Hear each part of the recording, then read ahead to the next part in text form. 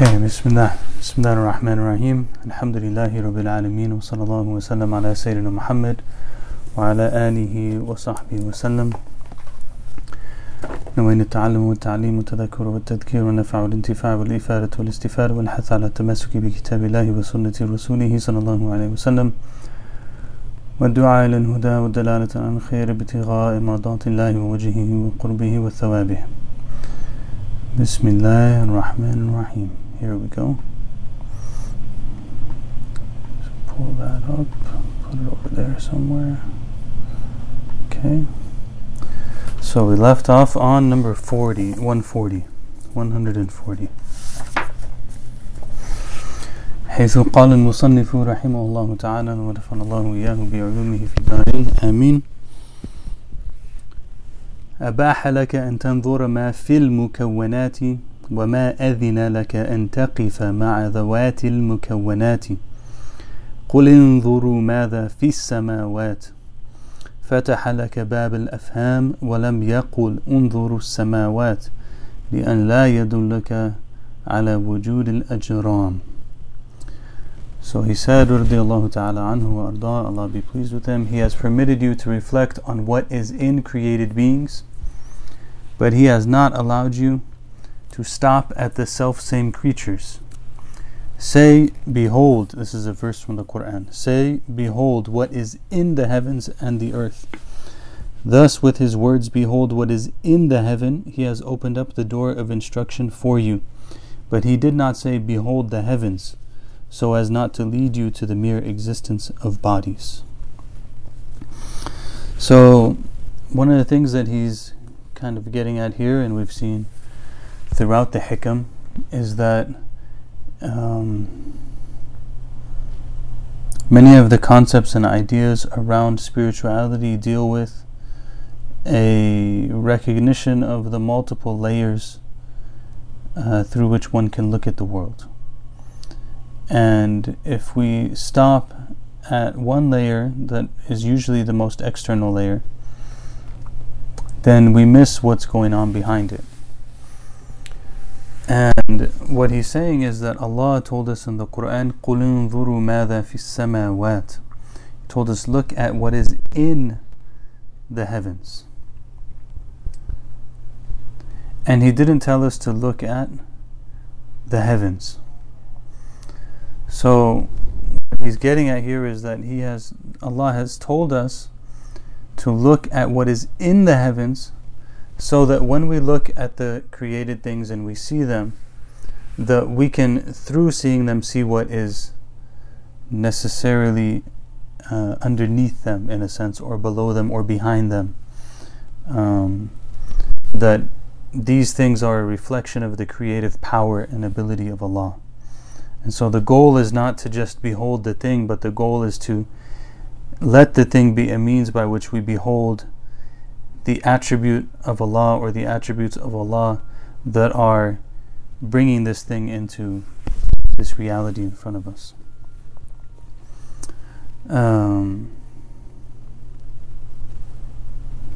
So basically what I said, what I was going to. Okay. And in doing so, He has opened up for us the door. That's an interesting translation. I probably wouldn't translate it that way. فَتَحَ لَكَ بَابَ الْأَفْهَامِ. He has opened up the door of instruction for you. I would say that He has opened up the door of understanding for you. He has opened up the door for you to be able to understand things at a way that goes beyond face value. Okay, and actually one of the Ibn Qayyim, he used to say about the act of reflection, that reflection and gratitude, that a person will look, that there's levels. The first level is the person perceives. Basic level, they perceive. If you sight, they see the tree, they see the sky, they see the whatever it is. Level 1. Then level 2 is they look at that thing and they recognize its beauty. Okay? Also everyone shares in this. Number 3 is they look at the thing and they recognize its beauty, And that leads them to reflect upon the beauty of the Creator of those things. And so now this is a different level. Only the believers can share in this. Believers of different types, let's say. They can share in the act of reflecting upon something beautiful and letting that be a means by which they think about the beauty of the Creator. And then the fourth level that comes after that is the level of the one who stays in the state of number 3 so often that becomes their standard. So rather than just like a one-off time of reflection or introspection, that becomes what they do. They're doing that all the time. Okay, so this is the different layers that one can achieve. And so this is kind of getting at that, right? Like Allah has told us to look in the heavens, not at the heavens. So we're supposed to see the thing that's beneath it that animates all of that creation, subhanahu wa ta'ala.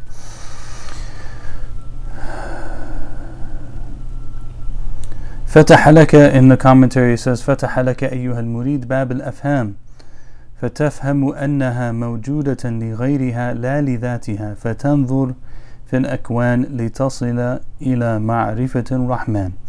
Says He has opened for you, Allah has opened for you this door of understandings so that you can understand that these things in creation are present not in and of themselves but as a result of something other than themselves. And so when you look at the created things, you do so in order to arrive at the knowledge of the Most Merciful, subhanahu wa ta'ala. So that's 140. 141, he says, الأكوان ثابتة بإثباته وممحوة بأحادية ذاته. The universe is permanent through His making it permanent.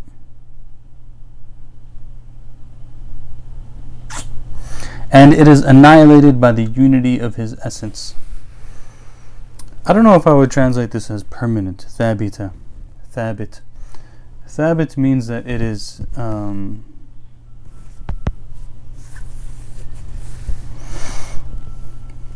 it's kind of like established, it's present, it's held in place. So the point of all this is to say that all of this that is in creation is there and it's firm and it's in place because Allah made it in place. And if we look from the perspective of His attributes that put it into existence and keeps it into existence, huwa al-hayyun qayyum, then it's present. But if we look from the perspective of Allah's ahadiyya, then nothing exists. Everything is annihilated in the face of His ahadiyya, His unity of existence.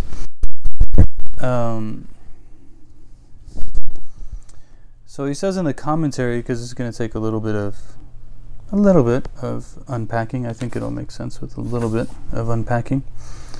Is that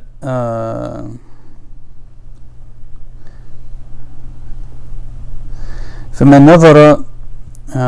نظر إلى أحدية ذاته لم يجد الأكوان ثبوتا وإنما لها ثبوت عند من نظر إلى الواحدية لأن الأحدية عند العارفين هي ذات البحت أي الخالصة عن الظهور في المظاهر وهي الأكوان والواحدية هي ذات الظاهرة في الأكوان فيكون للأكوان حينئذ ثبوت باعتبار ظهور الحق فيها ولذا يقولون الأحدية بحر بلا موج والواحدية بحر مع موج فإن الحق سبحانه عندهم كالبحر والأكوان كالأمواج التي يحركها ذلك البحر فهي ليست عينه ولا غيره هذا هو توحيد العارفين.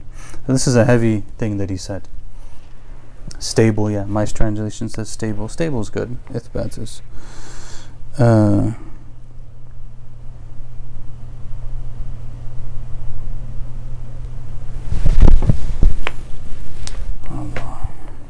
stable. So this, I'm going to try to translate this. He says, so the one who looks to the unity of Allah's existence is ahadiyya. They don't find any stability to anything in creation. because they see the stability, the thabut, they see the stability if they look at his wahidiyya, not his ahadiyya, but his wahidiyya. It's oneness versus unity. Oneness. So it's hard to use these terms and stuff. Sometimes people translate them as if they're the same. Ahad and wahid. Allah is al-ahad and He is al-wahid. And al-ahad often is translated as one, and wahid is often translated as one. But they're not the same. So ahadiyya is often used in the context of a oneness, for lack of a better way of expressing this that I can think of, a oneness that is almost inward facing.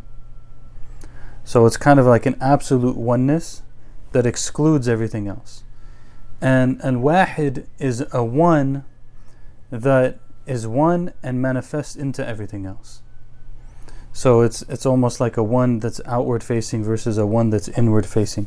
And that's why it's saying that they see the stability of created things by looking at Allah as al-wahid, because that's the one that is outward facing. But they see the annihilation of all of those created things if they look at Allah as al-ahad, which is a one that's inward facing. And they say that because of this, they say that al-ahadiyya bahrun bila mawj, that al-ahadiyya, the state of ahad, is like an ocean without waves. And the state of wahid, this al-wahidiyya, the state of wahid, is like an ocean with waves. An ocean without waves and an ocean with waves. Because al-haq, the ultimately true to them, is like an ocean. And the created things are like the waves that are moved on that ocean. So they're not the ocean, but they're not the ocean. And this is the Tawheed al-Arifin. So we'll just leave it at that.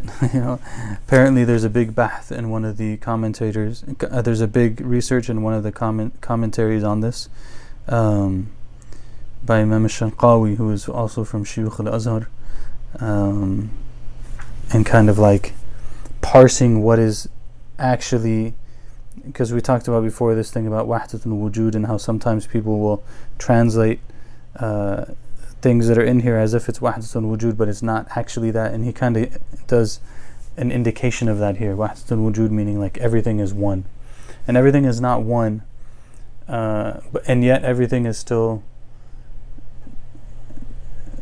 by Allah and through Allah. So that's a bigger topic we'll leave for now, inshallah.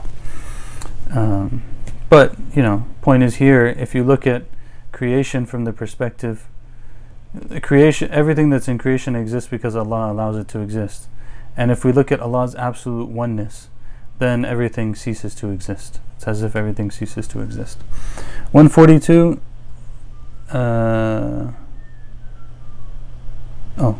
142 الناس يمدحونك لما يظنونه فيك فكن أنت ذاما لنفسك لما تعلمه منها. People praise you for what they suppose is in you, but you must blame your soul for what you know is in it. This is a good translation, I think. I like that, suppose, what they suppose is in you. People praise you for what they suppose is in you, but you must blame your soul for what you know is in it. And so again, we have this inward-facing, outward-facing concept. And outward-facing, people might suppose certain good things about you, and so they praise you for them.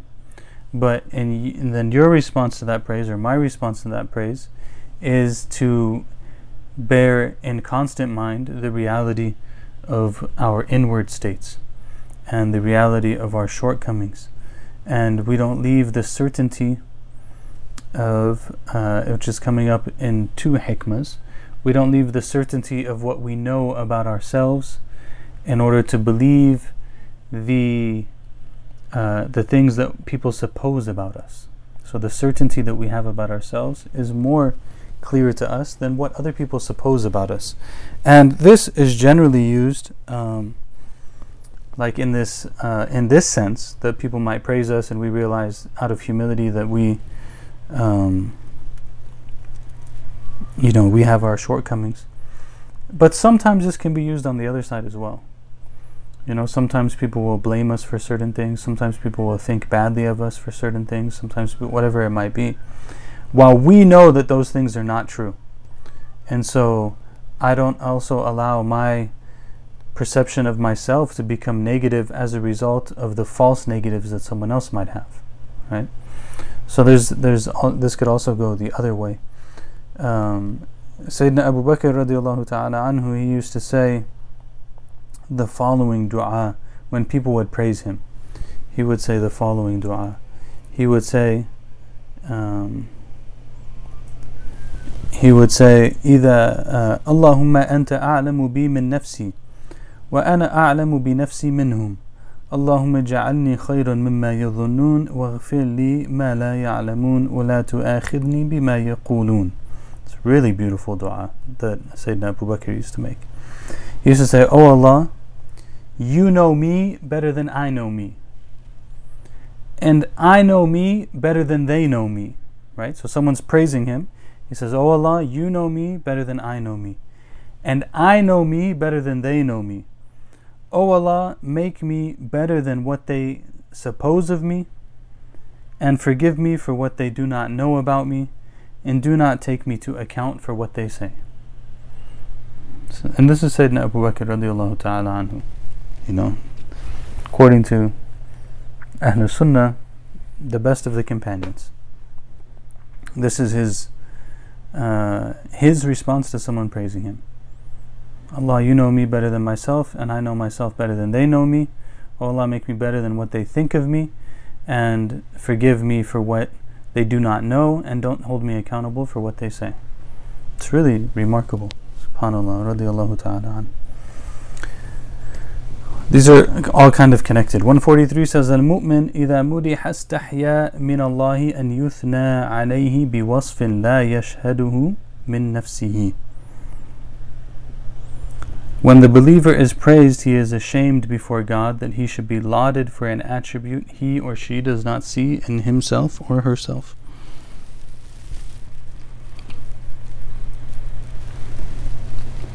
So when they're praised, they feel shy in front of Allah. Ashamed is one possible translation, but shy would be another translation.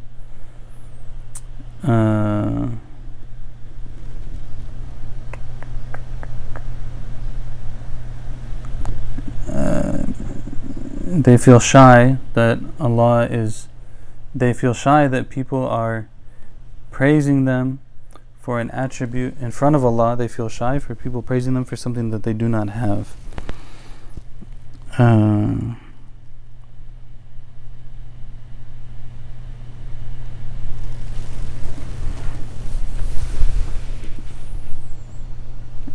Can you post the dua of Abu Bakr on screen or in chat, please? In Arabic or in English? Maybe someone can find it, actually. Someone will probably, if you search on Google, you'll probably find it. It's pretty famous. If someone finds it and they can put it in the chat box, that would be helpful. Otherwise, I'm going to have to type up the whole thing in Arabic and then write a translation in English.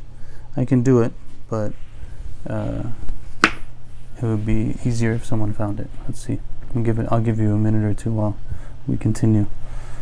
So what does the person do when they find themselves in this situation? They're shy in front of Allah that they're being praised like this.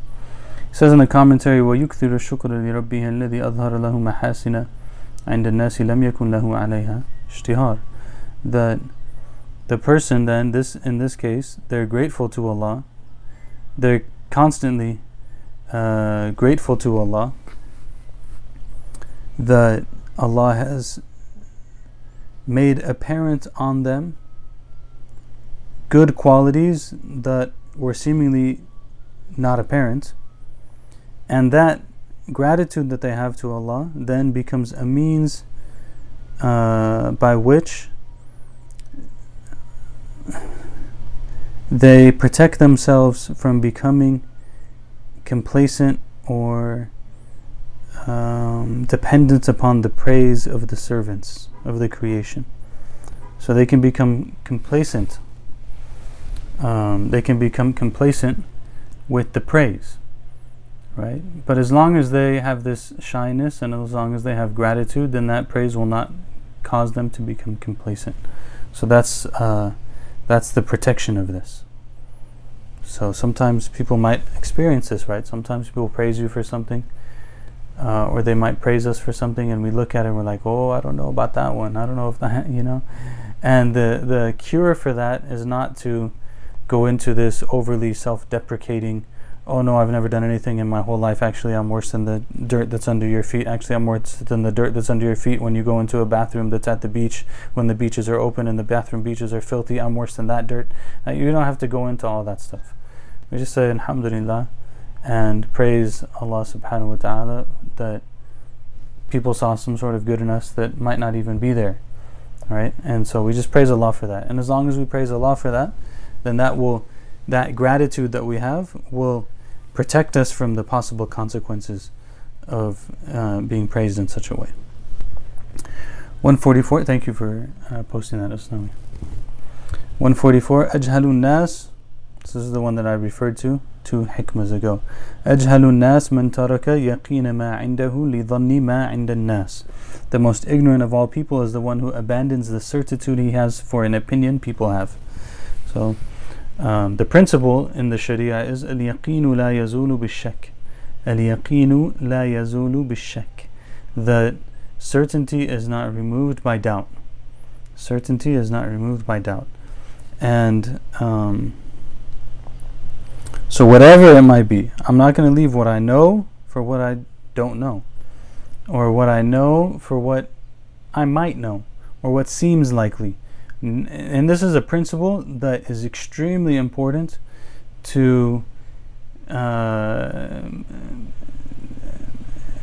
an arbiter upon all of our thought and all of our perspectives and all of our ideas, is that I'm not going to leave that which I know for that which is probable or that which is doubtful. So I know that I'm responsible in front of Allah. I'm thinking maybe in this particular case it's not that big a deal, but I know that I'm responsible. The examples that's always used in fiqh is like, I know that I made wudu, I'm not sure if I lost it. Okay, I go with what I know.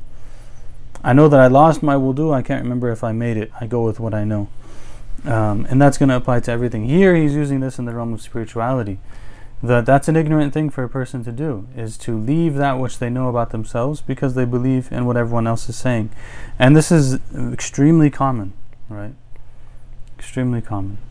Oh, you're the best, you're the smartest, you're the most incredible, you're the most intelligent person I've ever seen in my life. You're so important, you can change everything, you can do everything. Like on all of these things, then they start to make the person deluded.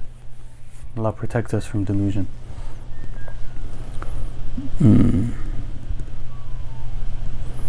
There's a really interesting actually story that the commentator puts in here. It's more like an incident than a story. He says, it's said about one of the wise people that the common folk praised him and he began to cry. So someone praised him and he began to cry. So his student said to him, أَتَبْقِي وَقَدْ مَدَحَكَ? Are you crying and the person praised you? So he said to him, I thought this was interesting because I think, one of the major ideas that seems to be sometimes plaguing, sometimes correct the Muslim community is the idea of relevance, and the idea of, I want my religious leaders or my religious teachers to be relevant.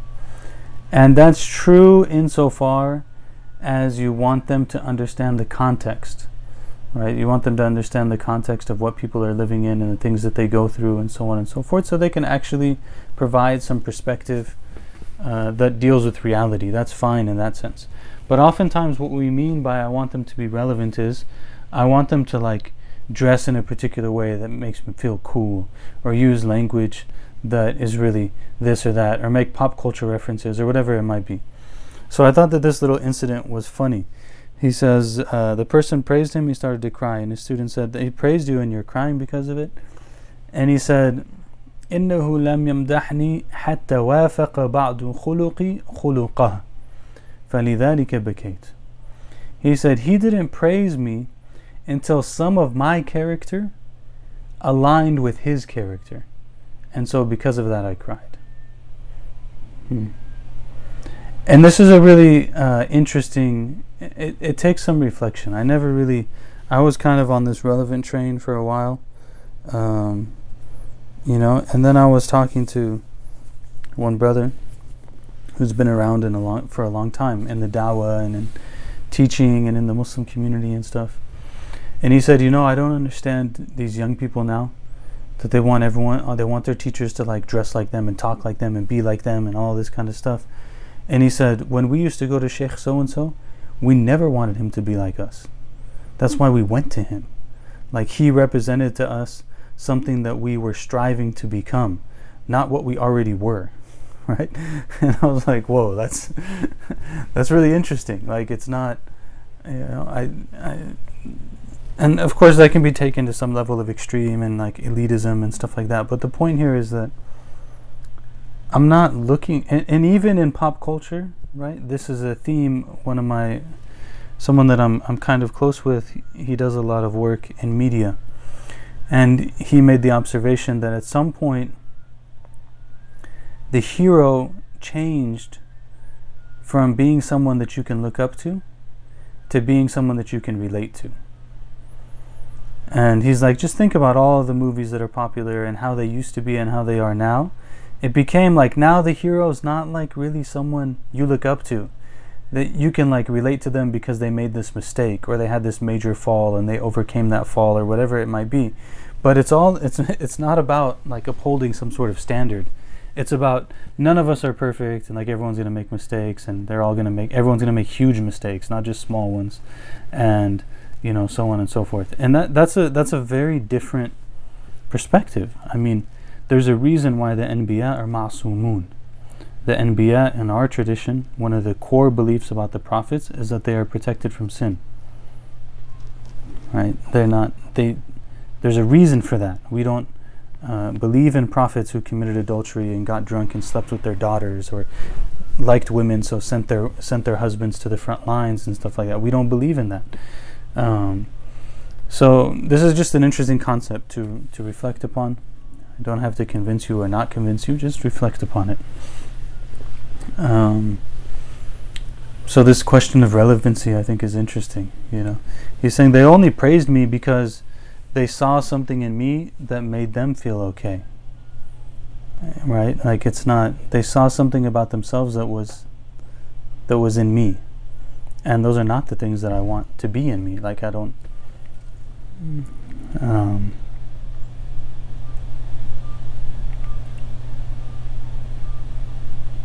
there's probably a lot to tease out there, but a lot of things, if we sit with them and we believe that there's some sort of wisdom in them instead of just rejecting them, but if we sit with them and we believe there's some sort of wisdom in them, we can usually come to an understanding of like what the limits are on it and what are the exceptions to it, and so on. Yeah, in a sense, when they praised him, they satisfied their own ego. Yeah, in a sense. And that's something that's really uncomfortable about really good spiritual teachers, actually, is that they don't really make you feel comfortable. Like, you don't feel threatened by them. There's not a fear that they're going to mistreat you, real true ones, or that they're going to take advantage of you, or anything like that. But they're also not going to make you feel super comfortable. They're not going to alleviate your own internal issues for you. That's actually their job, is to force you to deal with your own internal issues. So sometimes, like, I've had interactions before with teachers where I kind of walk away and I'm like, sometimes you're fishing for like a little bit of affirmation, a little bit of taking it off yourself and putting it onto someone else, And sometimes they just give these responses where it's like, no, it's on you. And you have to figure that out. And I'm not going to sit here and play games with you. I'm not going to sit here and entertain you, because if that's what you're looking for, you can go somewhere else. I'm here to teach you. And if you have issues with that, then you need to deal with your own issues. And it's rough sometimes, but they don't even say any of that. That's me projecting all of this. Maybe I'm completely projecting nonsense, but because they're not going to say those kind of things. But what I take from it is like, okay, yeah, I went into that and I wasn't dealing with my own stuff, and I really just needed to deal with my own stuff, and they're forcing me to do so, right? And I think that that's important, because we don't want to just we don't study all these things and do all these things and have these relationships and stuff so that we can just build carbon copy dependent people, right? Like what the goal is to build people who are really strong and really capable, and they can stand on their own 2 feet, and no matter where you put them, they're like an ummah to themselves, right? They're gonna know what to do, and they're gonna know how to engage, and they're gonna know how to and in order to do that, they can't be told the answers to everything all the time. They need to figure out things on their own, and they need to make mistakes, and they need to be right sometimes and wrong sometimes in certain things, right? And this is one of the things that's really remarkable about the Prophet ﷺ, is that he really built men and women who carried the da'wah. They carried the message of Islam into places and circumstances that it's probably extremely difficult for us to even imagine. 145. إذا أطلق الثناء عليك ولست بأهل فأثني عليه بما هو أهل. When he lets praise of you burst forth and you are not worthy of it, praise him for what he is worthy of.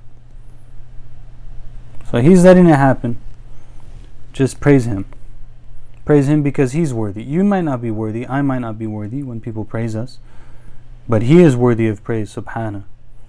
And he is worthy of praise, and he's so worthy of praise that we're unable to praise him in a way that is befitting of his praise, his being praised. And so we just say Alhamdulillahi Rabbil Alameen, because that's what he gave us. He gave us Alhamdulillahi Rabbil Alameen, so this is the best way that I can praise him. That's what I have. SubhanAllah, this one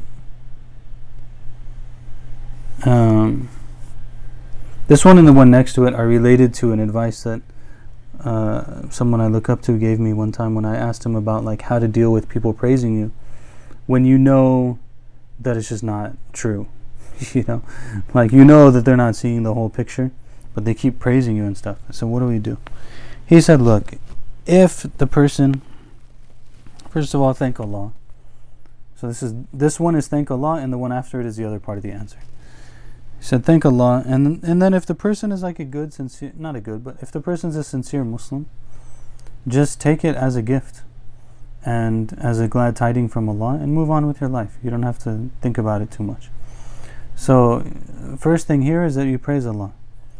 What comes to mind for me in this is the dua of the Prophet ﷺ, Subhanak la nuhsi thana'an alayk anta kama athnayta ala nafsik. لا نحصي ثناء عليك أنت كما أثنيت على نفسك. That the glorified are you, Allah. We are not capable of praising you. You are praised as you praised yourself. أنت كما أثنيت على نفسك. You are as you praised yourself.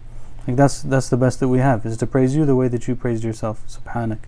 لا نحصي ثناء عليك أنت كما أثنيت على نفسك. And then the next one is the one that I was referring to, 146. الزهاد إذا مدحوا انقبضوا لشهودهم الثناء من الخلق والعارفون إذا مدحوا انبسطوا لشهودهم ذلك من الملك الحق. So he says that the ascetics, when ascetics are praised, they are contracted. They feel that contraction or restriction. For they witness the praise as coming from human beings. And they don't feel like they're worth it, and so on and so forth. So then their response to that is to become restricted or contracted. When the Gnostics are praised, when the knowers of God are praised, they are expanded, for they witness the praise as coming from the true King. So one of them, they see it coming from the people, so they feel kind of contracted about that. And the other one, they see it as coming from Allah, so they feel a level of expansion from that. بَلْ يَقُولُونَ those who witness God and nothing else, they say أَلْسِنَةُ الْخَلْقِ أَقْلَامُ الْحَقِّ. They say the tongues of the people are the pens of al-haq. The tongues of the people are the pens of al-haq. That the tongue is only moving because of what was written by the pen, by the command of Allah. It's a beautiful little statement. And the Prophet ﷺ said, إِذَا مُرِحَ الْمُؤْمِنُ فِي وَجْهِهِ رَبَى الْإِيمَانُ فِي قَلْبِهِ. And it's a disputed hadith in terms of authenticity, but it's often quoted that the believer, when they are praised to their face, their iman grows in their heart. Because they believe it's coming from Allah, their iman grows in their heart.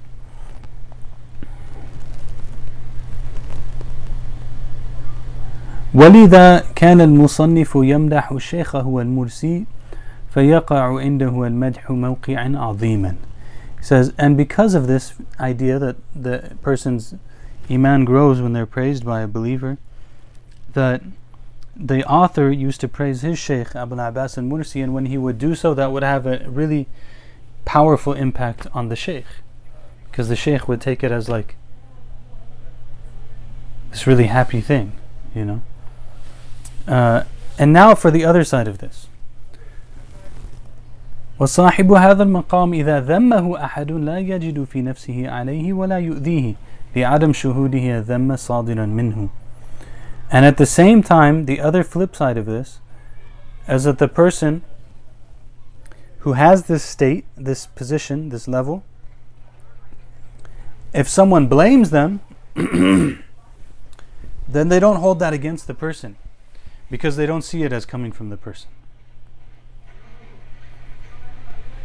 When they're praised, this is how you know if they're actually in this station, or if they're in like a nafsani version of this station, an egotistical version of this station. The egotistical version of this station would be, when someone praises them, they see it as coming from Allah. And when someone blames them, they blame it on the people.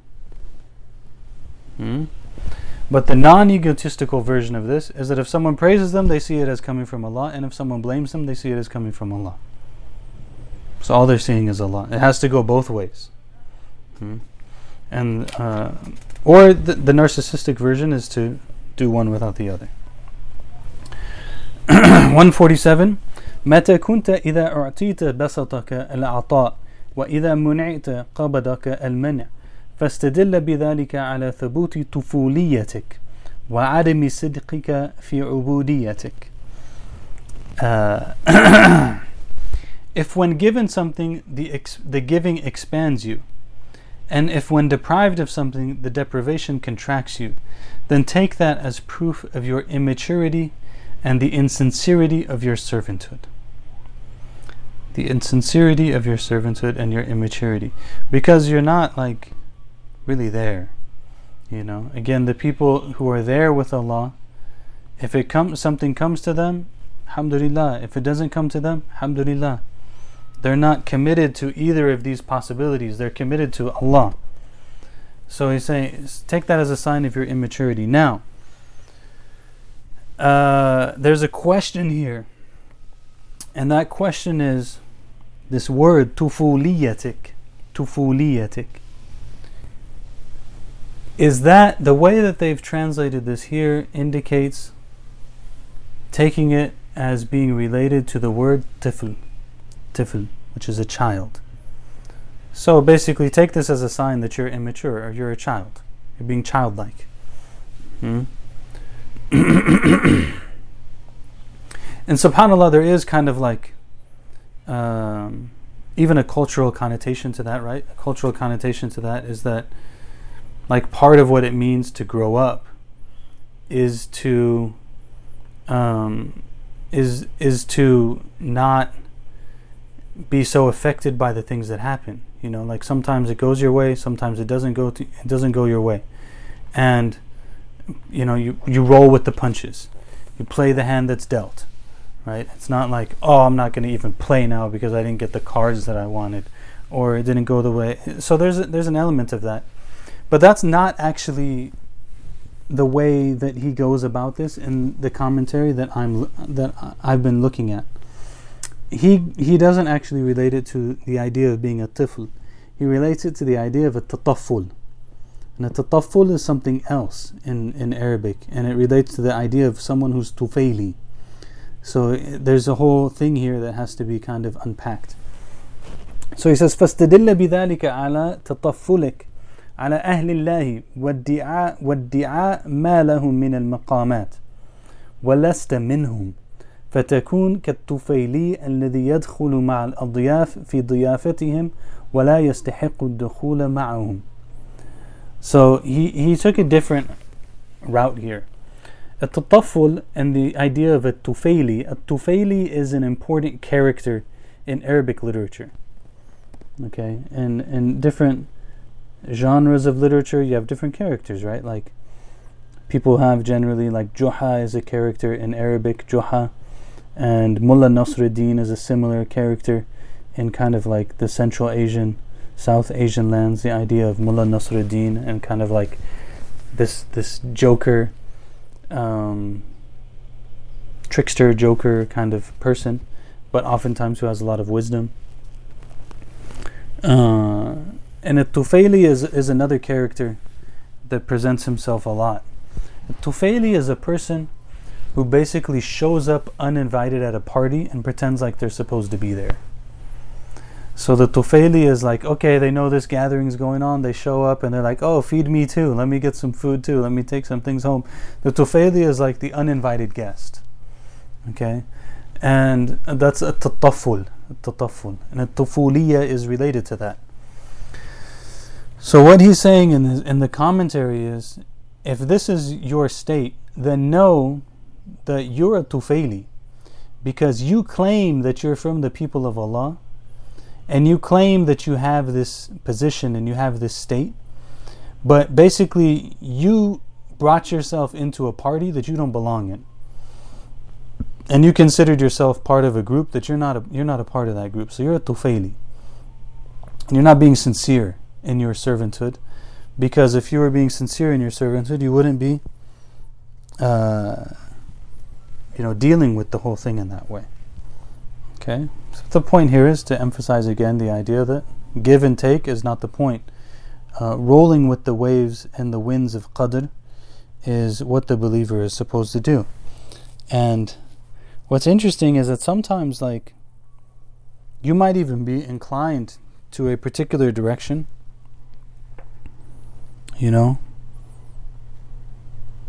but the wind of qadr hasn't blown you in that direction yet. And so you wait, and a couple weeks could even pass, maybe a month passes, and the wind changes, and you're like, okay, now it's time for me to do this thing.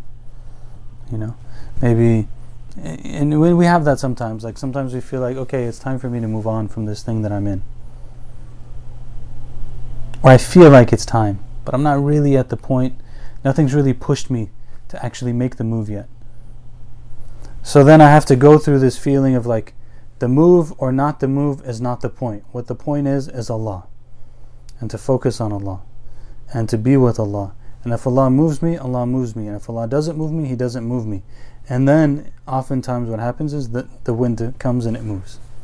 The move is there. And at that point now the person has not moved themselves, but they've waited for Allah to indicate to them the move, and then there's great blessing in it, and they are given aid in it rather than having to handle it themselves, which I think came up in last week or the week before.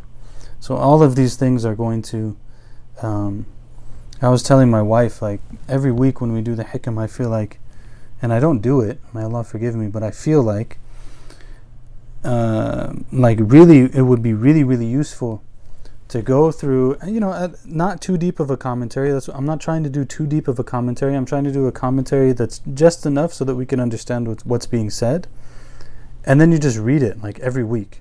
Every week I'm going to read through all 240 or 245 or however number it is. I think something like that.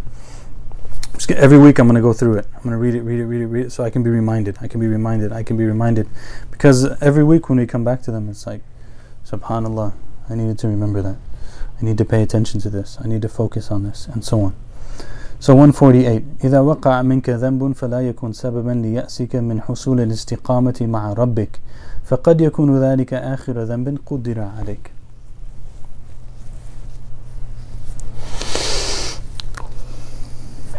When a sin is committed by you, do not let it make you despair of attaining uprightness with your Lord.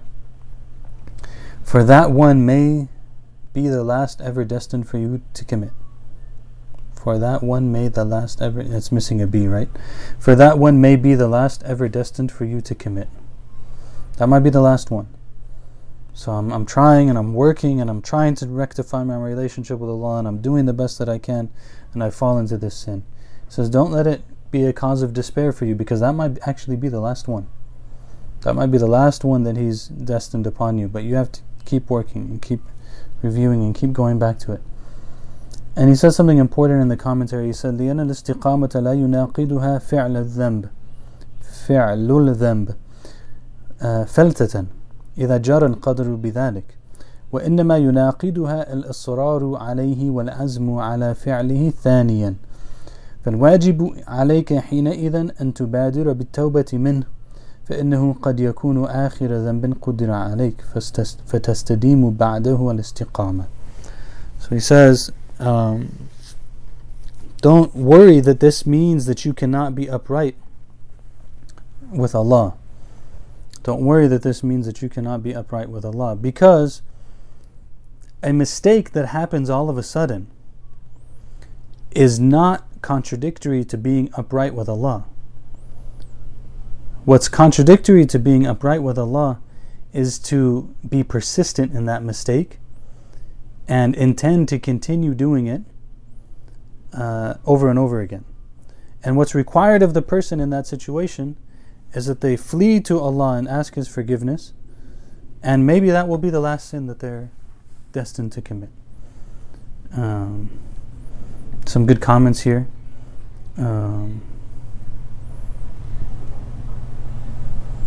Shaitan tries hard to make us despair. Yes, he sure does. Your best teacher is your last mistake. Also very good. Someone said, this sounds like conditional love for God. Can you explain? I'm not sure. Try to say more. If you want to come on the audio, you can. If you want to put it in there. It was for the previous one. Okay. Like the person, do you mean the person who they're happy when they get what they want, but they're not when they don't get what they want? That sounds like conditional. Okay. That sounds like, yeah, it is, right? It's like, oh Allah, I'm gonna be your servant. That's why He says, you didn't have sidq in your ubudiyah. That's not sincerity in your servanthood, because that's like, I'm gonna be your servant, Allah, as long as you do what I want you to do for me. And it's really problematic.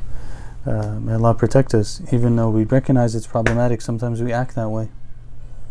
And getting it into our hearts and like really, allowing it to be in there is oftentimes harder than just saying it.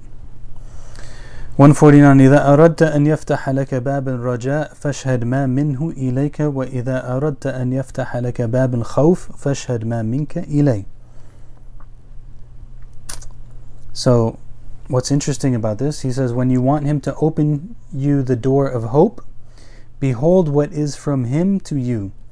And if you want Him to open you the door of fear, behold what is from you to Him. So this one I think is really interesting, because it's reminding us that part of our journey to Allah is that we must be very vigilant with ourselves, and we must pay attention to ourselves, and we must watch ourselves. And if we watch ourselves, we'll realize that sometimes I need to give myself a little bit of hope, and sometimes I need to give myself a little bit of fear. And it's almost like a medicine, right? Like, I'm noticing that I'm getting too lazy, I'm getting too hopeful, so I need to give myself a dose of a little bit of fear. And sometimes I'm becoming too fearful, and I need to give myself a little bit of a dose of hope. and I'm going to medicate myself. I'm going to treat myself in this journey to Allah by using those things. So what he's giving us in this hikmah then is, if I'm paying attention and I'm trying to medicate myself in this way and deal with these things, then how is it, okay, I recognize that I'm actually going a little bit overboard in the fear thing, and I need to give myself a little bit of hope.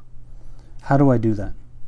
I do it by looking at what He has given to me, what Allah has given to me. And if I'm on the other side and I realize that I'm becoming too hopeful and it's causing me to be complacent and lazy and so on and so forth, then what I need to do is look at what I am putting forth for Him. What I'm putting forth for Him. And then that will give me like a little bit of, all right, I need to do more. I need to put in more work. I need to do more, 149, 150. Making better time today, but we're still not making great time. 150. ربما أفادك في ليل القبض ما لم تستفده في إشراق نهار البسط لا تدرون أيهم أقرب لكم نفعا لا تدرون أيهم أقرب لكم نفعا. Very nice. He says, He often benefits you in the night of distress, which you have not benefited in the dawning of the daytime of elation. You know not which of them is nearer in benefit to you.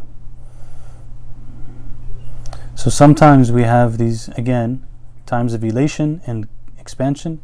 Sometimes we have times of distress and despair, distress and contraction and restriction.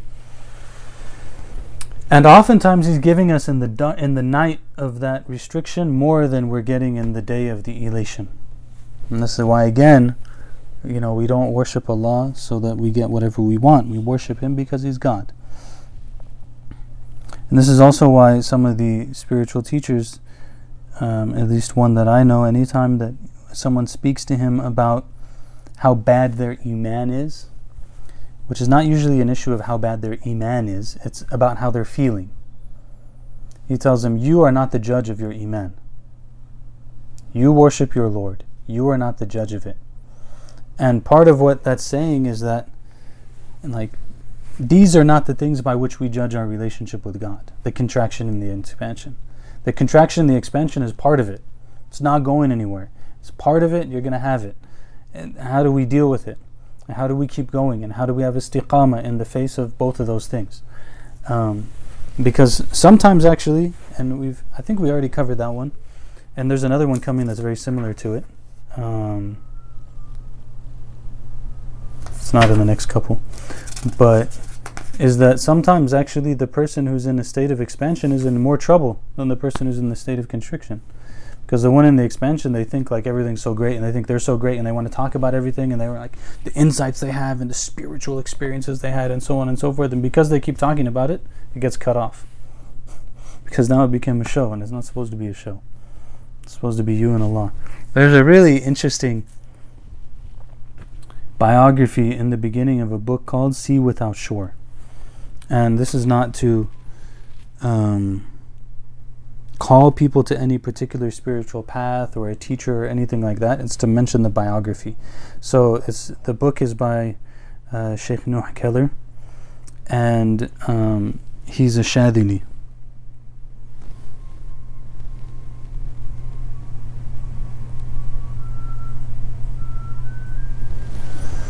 And so what he did in the book is the second half of the book he talks about like the path or whatever, but the first half he tells biographies of people that he's met on his journey.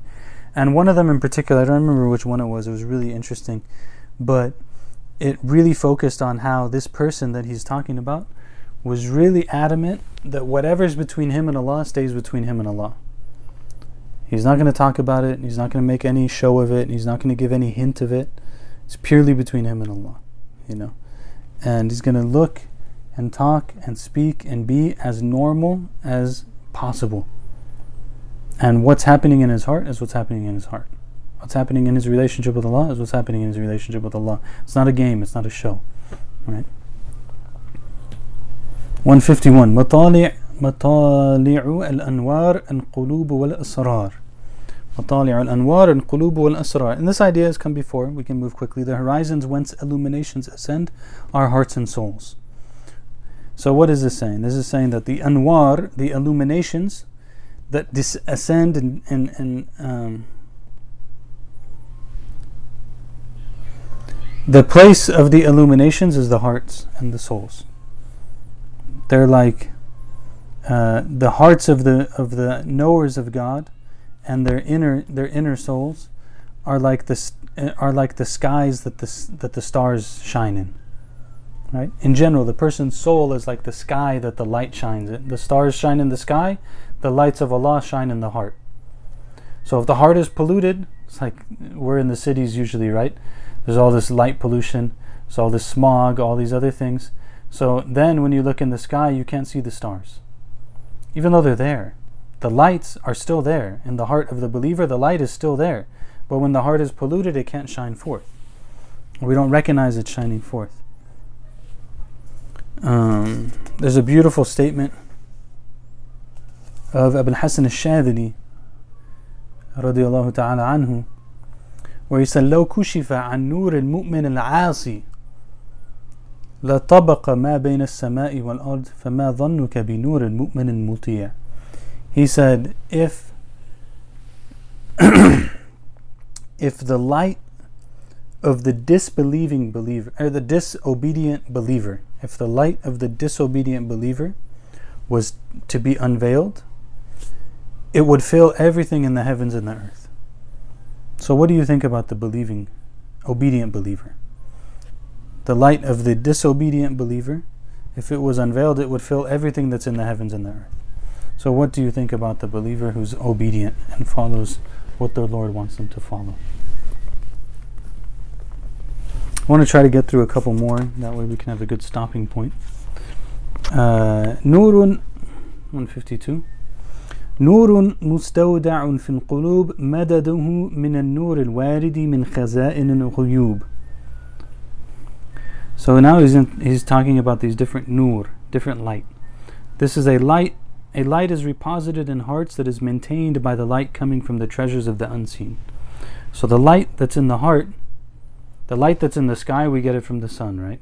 That's what we get. And the sun gets its light from Allah subhanahu wa ta'ala ultimately. But the light that's in the heart, its source and its maintenance comes from the light of the treasuries of the unseen. وَنُورٌ, and the next one, نُورٌ يَكْشِفُ لَكَ بِهِ عَنْ آثَارِهِ وَنُورٌ يَكْشِفُ لَكَ بِهِ عَنْ أَوْصَافِهِ. So now he's explaining it more. So one of these lights, like the light of the sun, the light of the moon, these are lights by which, there is a light by which he shows you his effects. His effects meaning those things that are in creation as an effect of his attributes. Right? So whatever it might be. Like they say that a tree is a reflection of Allah's attribute of, or his name of Ar-Razzaq, that Allah is the provider, and a tree is a reflection of that name.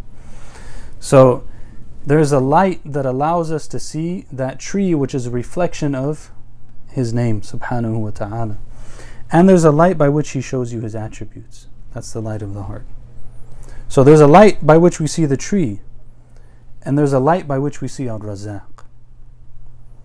And those are two very different lights. That's what he's getting at here. So the nur, the light that's in the heart, is the most important one to pay attention to. And that's why, again, sometimes you see people who are blind, especially in Muslim history. There's so many people who are blind, who are great scholars, great saints, because they were blind, but they could see. And they could see things that other people couldn't see. The light that was in their heart was seeing in a way that others don't. ربما وقفت القلوب مع الأنوار كما حجبت النفوس بكثائف الأغيار. Hearts sometimes halt with lights, just as selves are veiled by the opacity of things beside him. So sometimes the heart doesn't make it past that light, that initial light. Doesn't get deeper. Just like sometimes the soul is the soul is veiled by the material things. Sometimes it doesn't go, and it needs to go a little bit deeper, but it's not always that things go a little bit deeper. We're going to stop here, but I'll read the next one just to say that we're going to read the next one, inshallah. We're going to continue from 155 next time. It's tied to this, and it's tied to something that I was making an indication to before. ستر أنوار السرائر بكثائف الظواهر إجلالا لها أن تبتذل بوجود الإظهار وأن ينادى عليها بلسان الاشتهار. He says he has veiled the lights of inward souls with the coarseness of outward appearances out of reverence for them, lest they be made low and common by being divulged, or be called on aloud by the tongue of fame. So we'll come to this one next time, inshallah. Wa sallallahu wa sallam ala Sayyidina Muhammad wa ala alihi wa sahbihi wa sallam. Alhamdulillahi Rabbil Alameen. If there's any comments or reflections or anything people want to share, ahlan wa sahlan.